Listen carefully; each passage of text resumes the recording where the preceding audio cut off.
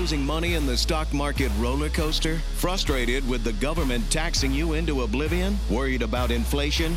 How do you prepare for so many financial uncertainties? Welcome to the show that will help you develop your game plan. The Financial Quarterback with Josh Jelinski. Josh is a noted financial advisor and president of the Jelinski Advisory Group, and he's here to answer your questions. Call into the show at 800-321-0710. 800-321-0710. Now, let's kick off your financial future. Here's Josh Jelinski. So what do you think about the Fed's announcement to raise rates? We'll get right to it. Fed raised rates a quarter point. Think it's a good idea, bad idea? What's your thoughts on that? Well, fundamentally, I think it doesn't matter. Of course, politically, it matters a lot. If the Fed failed to raise rates, they'd have all hell to pay. They have to raise rates. They're under intense political pressure. The belief that raising rates will help the inflation situation is very deeply and widely shared. And although I don't share it, it's so much taken for granted that the Fed really has no choice but to raise rates. Do you believe it's a fiction?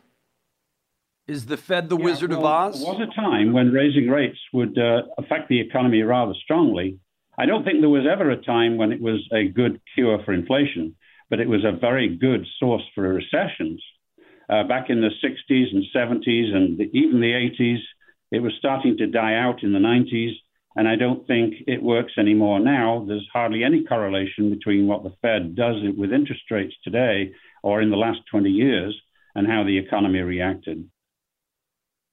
Why do you think people believe the Fed is all... So you would kind of challenge the myth that the Fed is all powerful, kind of the great and powerful Oz. Why do you think it has loomed large?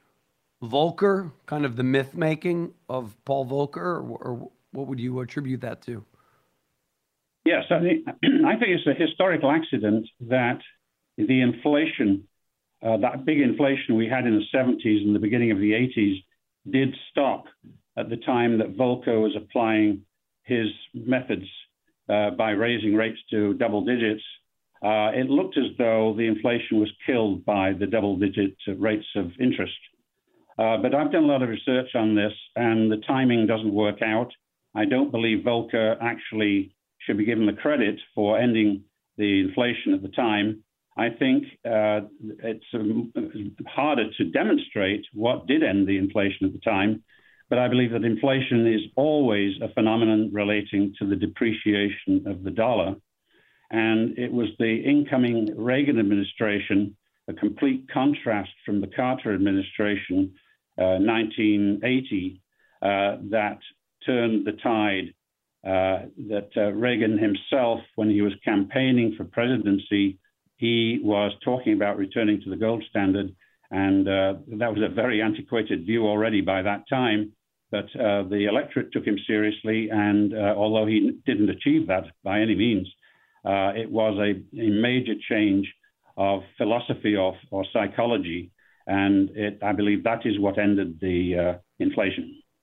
You said you did a lot of studies around this. Would you mind sharing those, like proof or verification? Yes, the verification is actually straightforward. The price of gold used to be constant, $35 an ounce. And as long as it was $35 an ounce, there was very little sign of sustained inflation, just little bits here and there that could have easily been measurement error. And before 1934, we also had a constant dollar, $20.67 an ounce, until Franklin Roosevelt devalued the dollar. And we had some inflation as a result of the devaluation of the dollar, although it didn't show up very clearly in the middle of the Depression. It did finally show up in the war. But the evidence, the research evidence is, if you do a lot of plotting of graphs on this, over long periods of time especially, if you plot the depreciation of the dollar relative to gold, it's proportional to the increase in the price level measured by the CPI or lots of other indexes. There's a very tight relationship over the long haul.